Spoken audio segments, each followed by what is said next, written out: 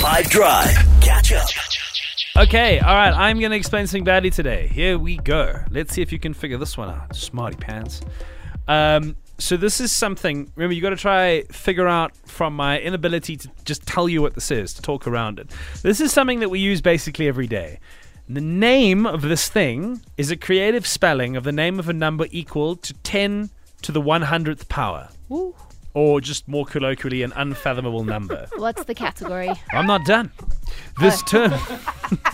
This term was coined in the 1930s, attributed to the 9-year-old nephew of an American mathematician, Edward Kastner. The category is searching. Okay.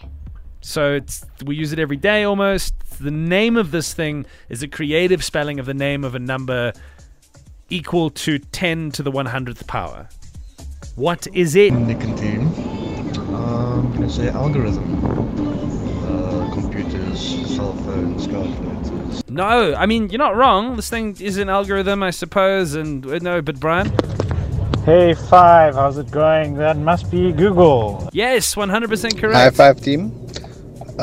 For explain something badly, I think it's Google. Coming from the word Googleplex, I think. Google. Google, Googol, misspelled to Google, is the name of the search engine that we all use. 8.5 billion searches every day.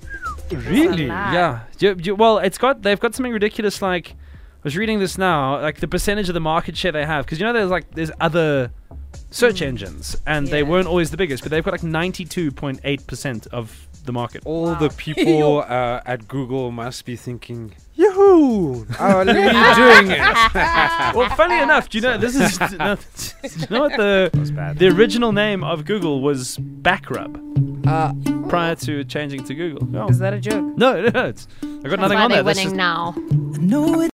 Catch up from some of the best moments from the 5 Drive team by going to 5FM's catch up page on the 5FM app or 5FM.co.za.